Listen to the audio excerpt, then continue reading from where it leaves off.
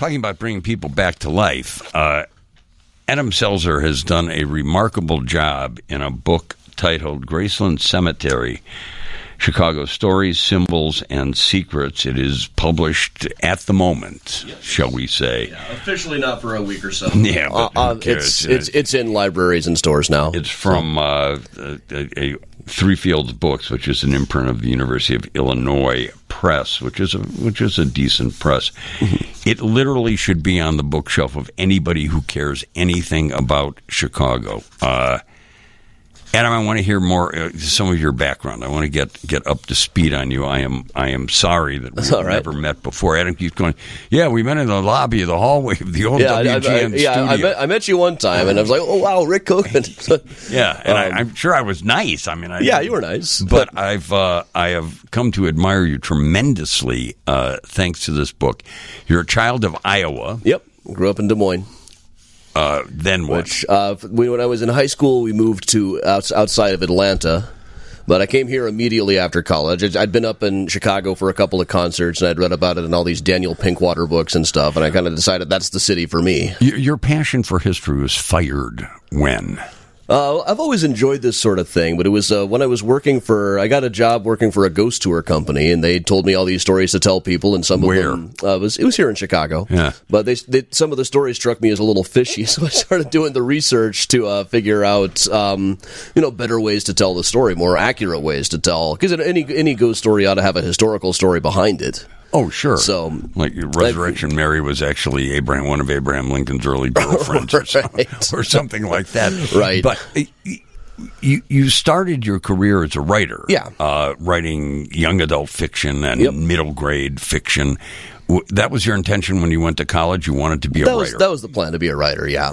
And being a tour guide is a similar skill set anyway. Yeah. So it's still a matter of putting a story together. Well, it's also part of the skill set is being a performer too. I did acting as a kid. Did you? So nothing seriously professional or anything. It's community theater. Yeah, but it was something I really enjoyed doing, and again, it's skills that I use. So we're working, writing books, and working. Giving ghost tours. Right. I did one other history book in that same era called The Smart Aleck's Guide to American History that did reasonably well as these things go. And it was also so much fun just finding these stories and digging up the photos and old pictures and making fun of people's mustaches. But there are certain people, my father was one, I like to think I am too, who are passionate about digging in libraries or other places that might... It's kind of the same appeal that hunting probably has, or fishing to some people. I mean, sometimes I go to a microfilm room without even having anything that specific that I'm looking for. Just toss in, or even the more and more papers are digitized now. Just toss in a search term and see what comes up. Yeah. Well, in your career in life, I mean, you're still young. You're in your early 40s, I would think. Yeah.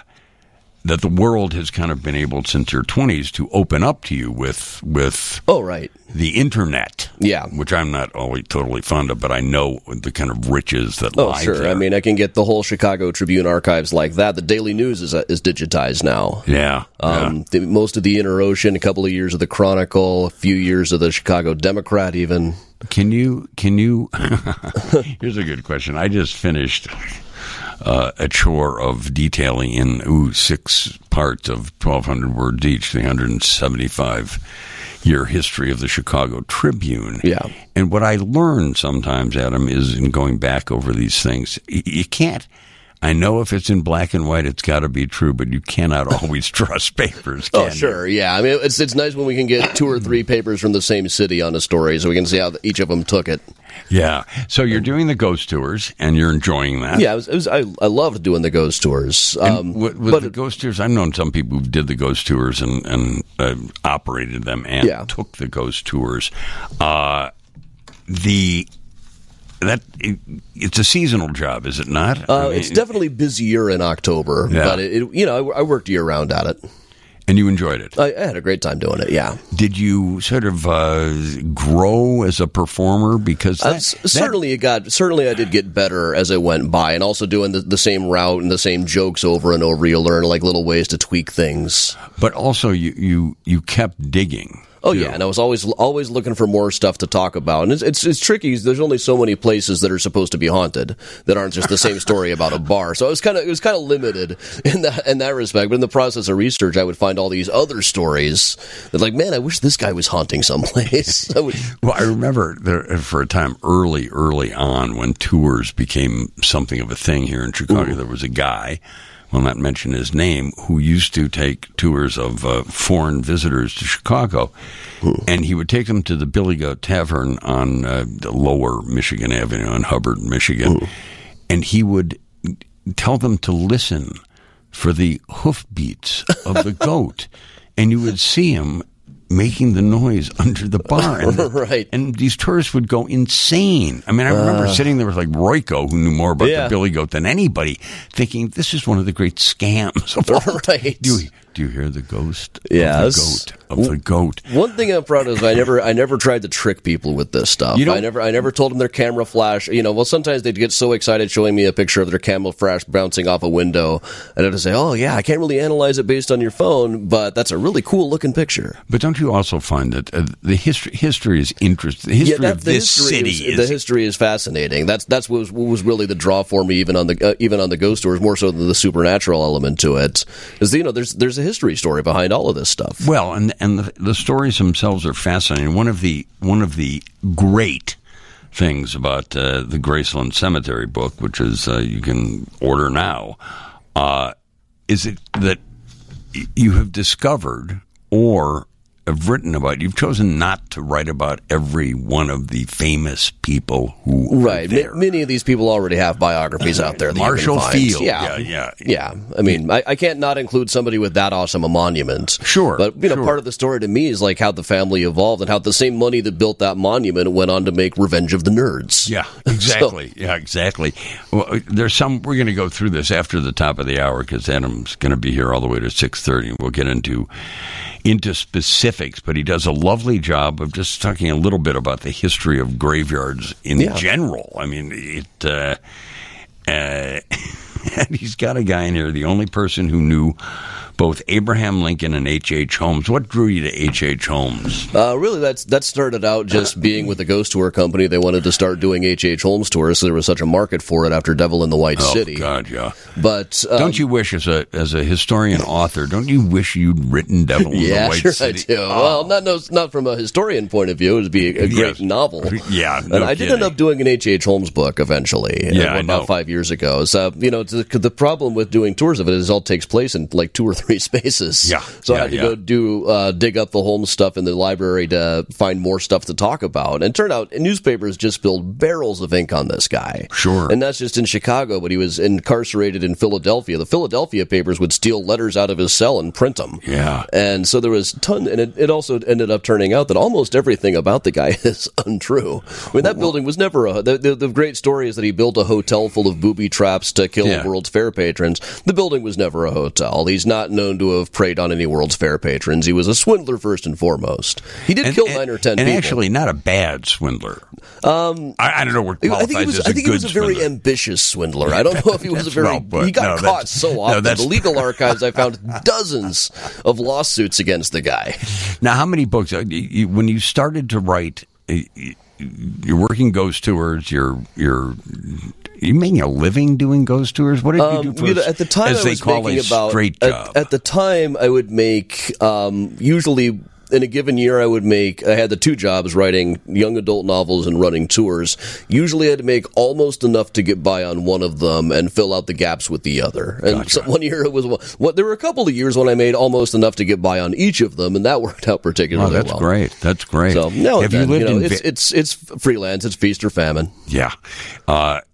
Have you lived various places in Chicago, neighborhoods? No, mostly when I moved to town, I lived at a place by Grand and Racine, and I was in that one small apartment for 15 years. Wow. And then they priced us out of there because they're starting to build things like the Epiphany Center for the Arts. You got to see that place. I can't wait to see it. But, as that neighborhood exploded, my landlord decided to renovate and double the rent, so he kicked us out. Now we're up in West Rogers Park. By us, who you mean? But my wife and I. What does she do? She is a copy editor and also writes young adult novels. Really? Yeah, Ronnie Davis. She has a book fabulous. out called When the Stars Lead to You. Oh, God, I'll have to meet her, too. Yeah. I'll have to meet her, too. Anna's going to be on this entire hour, and we're going to get into real specifics about about the book, because you can see how many notes. I see you got a lot of Post-its in there. Well, just saying, Studs once told me, when he had me on for a strange book that I wrote when I was like 26 called Dr. Nightlife Chicago. Okay. About taverns in Chicago. Oh, and yeah. He was my father's best friend, so he had me. That's the reason he had me on. He wasn't particularly interested in the book, I don't think. But he said, like, Rick, here you've got a section on Ricardo's. This is where we met in 1948, and here you have a section on the Earl of Old Town. Let's hear a song by Fred Holstein. And at the end of the hour, Studs said, "Well, what did you think?" I said, "Studs, that was remarkable. That's the most amazing hour I've ever had. What's the secret? Read the book." Read the book, and that stayed with me. And reading this was a joy. You're a very, very, very good writer, and the people you've selected in the book are compelling and I tried to just pick the. It's totally biased on my part. Just the people I thought were the most interesting. Well, we will take a Good tour. or bad. We will take a tour on the radio. All right. Of Graceland after the news. Welcome back, After Hours with me, Rick Kogan, and Adam Selzer, who is the author most recently of Graceland Cemetery, Chicago's Stories, Symbols, and Secrets. What compelled you? You write about it a little up front in the book. Compelled you to put together a book. Attention deficit disorder, mostly. Well, you are prolific and you are incredibly busy. I'm just going to read one short thing here to give you an example of what a talented writer this young man is. He's writing here about Henry Graves and the Statue of Death. And he writes, no one who has seen Eternal Silence, the statue Laredo Taft built for the Graves family plot, has ever forgotten it. He then writes later on, often known as the Statue of Death, though the figure is probably supposed to be Father Time, it soon became the subject of urban legends. Honestly, one would be disappointed in the city if it didn't. Rumors held that it was impossible to take a photograph of it that remained in focus, a legend that died out with the rise of digital cameras, or that if you looked at it in the eye, you would see your own death. And I know why you would put that in. That's just fascinating. I can't leave that stuff out. That's part of the story. Fascinating to me. It must have been difficult for you with all the research you've done. And you started giving tours of I've been giving tours of Graceland for a few years. What started you doing that? Was it the ghost tour stuff? Yeah, it was... I was moving away from just doing ghost tours and I was working for a company called Atlas Obscura that let me come up with whatever I wanted, whatever I thought would be a cool tour. And I thought, well, let's do Graceland cemeteries. I've gathered so many stories over the years of all these unsolved mysteries and interesting people and interesting monuments, and all the stories end up in the cemeteries. Yes. Well, see, that's one of the fascinating things I have often thought, and you write it here somewhere. I'm trying to find it. Bear with me, ladies and gentlemen. That what a cemetery is. Here he writes, soon as all garden cemeteries strove to be, Graceland was at once a park, an open-air museum, and an art gallery. And it is filled with, to my mind, living Chicago. Yeah. Everybody has a story to tell who is 175,000 is your rough. Everybody has several stories to tell, I hope. Yeah. And they don't always survive. A lot of these railroad presidents, all you can find about them is that they were railroad presidents. Well, and you write here, I mean, this introductory stuff is really, really fabulous. You write about people who were famous in their day but haven't had anything written about them since their epitaphs. That's something I found so often. Like there were because like Emery's store, there was hardly a political rally where Emery's store, the lawyer, wasn't the star speaker for a couple of generations, starting from the 1850s all the way through the 1880s or so, and he's just been completely forgotten since then. I couldn't find like one thing. There was like one newspaper article in some random other town. Yeah, it's a very valuable lesson for anybody who wants to really understand humanity, I think. Well, if nobody retells the story after 20 years, it's just going to slip through the cracks. Well, and you're doing a fantastic job of retelling them. You also write in here, it's easy to forget, but good to remember that the people here were once alive and that there was more to their lives than business transactions and weddings. And you do... Did you have to cull? Is this book... I did not count how many people are...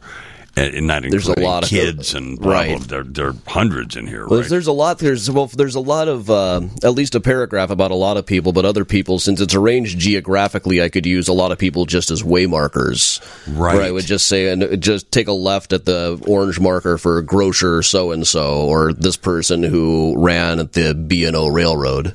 It is. It is done in a kind of. It is in a sense. It's kind of a guidebook. It would be the most richly detailed guidebook I've read in some time. I mean, it really is. It's fabulous, and I was fascinated too. Maybe I didn't know it or forgotten about Thomas Bryan. Thomas Bryan is a couple of guys that I refer to as like a Forrest Gump type character. They just pop up everywhere in history.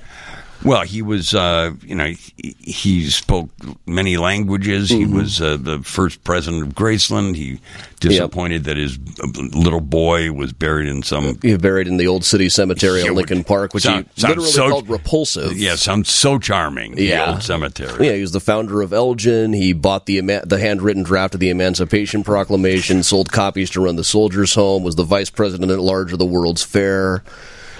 Just on and on. Luckily, one of his witty poems survives too. Yeah, I know, and it's in here. Yeah, it's in here. That's something I decided early on. If I can find like a joke that they told, I'd much rather repeat a joke that they told, something to show us what they were like. And you also not have just what they had. Some of the last lines, or I love. I'm fascinated by people's last words. Yeah. Well, it's fascinating. I had on an old colleague and friend of mine, Rob Elder, who has done a book about the last words of people who were executed. Yeah. So I'll get you that book.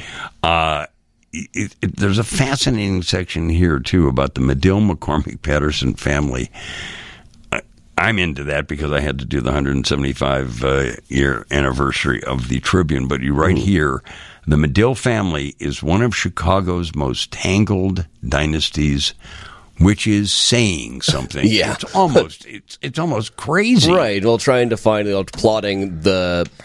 Well, there's members of that family in like a dozen different plots in Graceland Cemetery, and the way that they grew and evolved politically and socially and everything. You've got some of the most radically progressive and the most arch conservative. No question. All in the same family. No question.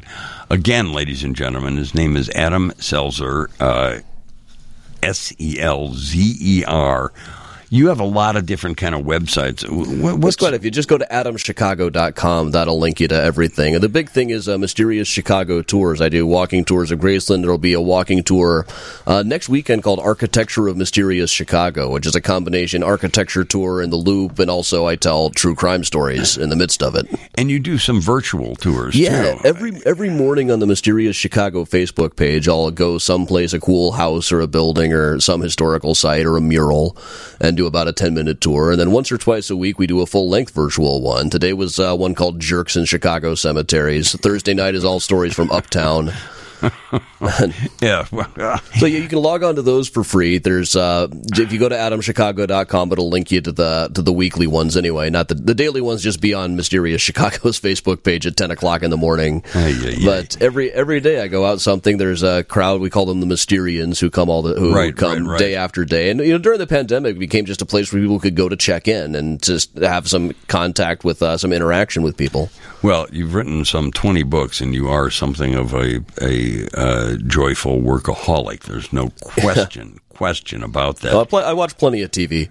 So do you really? I still spend plenty of time watching TV and refreshing Twitter. But and writing this book, I mean, what it really impresses me about this book, Adam Selzer, is it's artfully written. Oh, thanks. I'm telling you that it really is. You must know that, and you must. I didn't want it to be dry. That's for sure. It certainly isn't. We'll return to that book after a short little break and carry on with talking about the sad. Louis Sullivan is a guy who is always haunted me. We'll talk about Louis Sullivan, who designed some amazing things there. And one particularly amazing tomb. But people get so hung up on the architecture they forget how interesting one of the people inside of it is. No kidding. We'll be back. Louis Sullivan, who is not one of the objects of obsession by my friend Tim Samuelson, but he's one of mine. Adam Zelzer writes about Sullivan here in his Graceland Cemetery, and it's kind of, in a way, sort of heartbreaking. Right? Sullivan's grave was initially unmarked. When he died in 1924, he was out of fashion and in dire financial circumstances. But admirers added the stone 5 years later. It was initially announced that the boulder marking his grave would be 7 feet high, but a more modest granite stone was eventually used. Sullivan's a big player in Graceland, is he not, Adam? Yeah, he designed a couple of mausoleums there, too. Yeah, which ones? The one is Ryerson, which is a very atypical of his style. It's kind of an Egyptian throwback, but not a fancy one. But he also did the Getty Mausoleum, which is almost the quintessential example of his style. Almost everything we associate with Sullivan is in that tomb. Yeah, and it's beautiful. It's utterly gorgeous. Yeah, even beautiful. The hinges on the doors, and they've only recently gotten inside of it. Really? They normally check inside of mausoleums a couple of times a year just to check for signs of damage or anything. Yeah, well, sure. But that one has been sealed off for a long time. They couldn't get in, but they did and found a death mask of Henry Getty, who was a lumberman, is up on the wall inside of it. Oh God, how interesting! Well, and then back to back here in the book, and this is why this book is so utterly captivating. You have Cap Streeter, otherwise more formerly known as Captain George Wellington Streeter, back to back with Edith Rockefeller McCormick, who is another. I just reviewed a book about Edith Rockefeller McCormick that is utterly fascinating. I bet, yeah. I'll get you a copy. I'll get you a copy. But these, you devour. I have to think, Adam Zelzer, a ton of information about these people before marshaling what you find. I try to, yeah. Yeah. You couldn't possibly get tired of this, could you? I could never. There's still so many other people. Originally, the manuscript, the book could have been twice as long. Oh, no question. They wanted to keep it at. There's a lot of outtakes from it, stuff that I just couldn't fit in and keep it under the word count limit. The Getty family tomb is an amazing thing. Young people who go to Graceland Cemetery, and I've taken a number of kids there on tours and tried to teach them something about history. And many of them are taken with the Burnham Island. That is one of the most... Tell people about the Burnham Island. The Burnham Island is out in the pond. There's a little island that originally was just a gazebo, but after the architect Daniel Burnham died, I looked at the paperwork. Shortly after his death, his widow was able to buy the burial rights there. And it would all be urns. I don't think they could handle full casket burials on the island. But there's just, very elegant. It's just some boulders with plaques for him and his family and his sons, who are also architects. Well, it is such a stunning place. Yeah. I mean, it is such a stunning thing. Also, we have, I was terribly fond of him as a baseball player and a human being.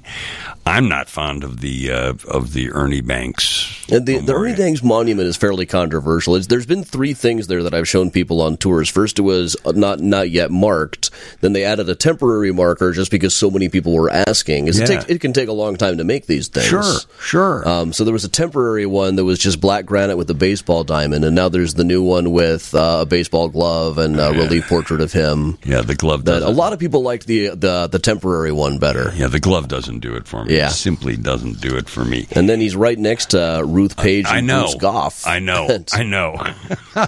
You thank in here and have a lovely photo, and guess among your many companions on your wanderings in Grace Hunter Coyotes. Yeah. You and Robert Loerzel. Yeah, there's on my Patreon every week I post a coyote in a cemetery picture. And it's in season when it's fall or when it's winter and I think the cemetery looks at its best, I'll just go out there in the morning with a camera and find the coyotes. And some days they're just divas posing for me. You do a wonderful job of, if there is so many notable symbols and objects there. The most controversial, I think, might be George Pullman's. Pullman's, yeah. There's the whole mystery of whether he's really buried in a giant, a 10-foot deep grave full of cement, steel, and railroad ties, which you usually tend to hear was because of disgruntled workers, which would make sense. But when they first announced this in 1897, they were all talking about A.T. Stewart, the Marshall Field of New York, whose body had been stolen and held for ransom, and the attempted theft of Abraham Lincoln. Though the Tribune and the Daily News both went into great detail about it. They differed a little. The Daily News had a lot of fun with it, talking about like grimy-faced men with shovels and rakes and implements of destruction. It's like a line. It's like a scene from Dickens, the way they describe it. But they also mentioned that they were like shadowed by the shadows of the nearby obelisks, and there aren't any nearby obelisks. So right. They could not have a 10-foot deep grave that close to the ponds. Now, you would argue, and I would too, that a book like this not only embellishes any tour of Graceland. I'm sure it's more than I can work on to a 90-minute tour, for sure. Yeah, way more. But it enriches, I think, one's knowledge of Chicago, does it not, I would think so, yeah. Well, also there's even when we think that we know about Chicago history, you find there's these other people like Emery A. Storr, the aforementioned, or Alice Getty, who were very well known in their day, but we don't really think of them as being a part of the fabric of the city anymore, just because nobody's rewritten the stuff. What do you think of some of the other cemeteries in town? Rose Hill. Well, I work at a lot of the other. I do tours at the other ones too, and I'm only just. I should be doing an Oakwoods tour this year. I haven't done an official one yet. As part of a Mystericon, the Mysterious Chicago Convention, we do a cleanup of the Jewish section there that Dignity Memorial doesn't control. Sure. And so we do an annual cleanup there, and then I'll do a little bit of a walking tour. And I'm still finding more and more people there. Like Charles Volney Dyer is there. I love talking about Charles Volney Dyer. What's the other one? Waldheim? Is Waldheim? Waldheim is on the west side. It's on the west side by Forest Home. Yeah, my uncle's buried there. Yeah. So I think is Mike Todd, the legendary. He is very hard to find. He's there, but he's very hard to find because his grave was initially robbed. Right. Shortly after he was buried. Every Friday, the mini tour is called Find a Grave Friday, where I'll go out to a cemetery where I know a particular person is buried, but I don't figure out exactly where or what the grave looks like. People in the comments figure it out, and then we play hot and cold till I find it. Mike Todd, if we hadn't had Kelly Marshall from Chicago Movie Tours, who knew where it was, come out to the cemetery while I was there, I never would have found the guy. Wow. Never would have. We always find him eventually. You seem to have so much fun doing what you do. Yeah. Oh, I have a blast doing it. What's next? You also have a grand talent for writing. I mean, are you thinking of another book? This must have taken a while. That one did take a while, yeah, but it went by fast because it was just so much fun to do, and there's so much information out there. I'd like to do. I've got some notes for doing a similar one about the cemeteries in Manhattan. St. Paul's and Trinity. There've been books about them, but they're not covering all the people that I would like to cover. One, I think it's not a sense of playfulness that you bring to this thing, but it's not. So many books about cemeteries, and I've read a number of them, are just really dour, dry. There's a lot of them are just a list of all the people's business transactions. Exactly, and their weddings. And they need not be, I think. And I think you're breaking a mold here. Right, I want to show what the people were, what it was like to know them, what they were like. Yeah. As it says in the introduction, they weren't born at the age of dead. They were these were people who fell in love, fell out of love, played jokes, got in trouble, got diarrhea, got diarrhea again. You have that in the book. Well, Louise DeKoven Powen wrote about his son from really stealing Eli B. Williams' gooseberries. It was a great pleasure to read this book, and I'm now a huge fan. You people who still get the Tribune, there will be a story about this book in Tuesday's paper, which will be online tomorrow. Oh, fantastic. That's the way the world works, ladies and gentlemen.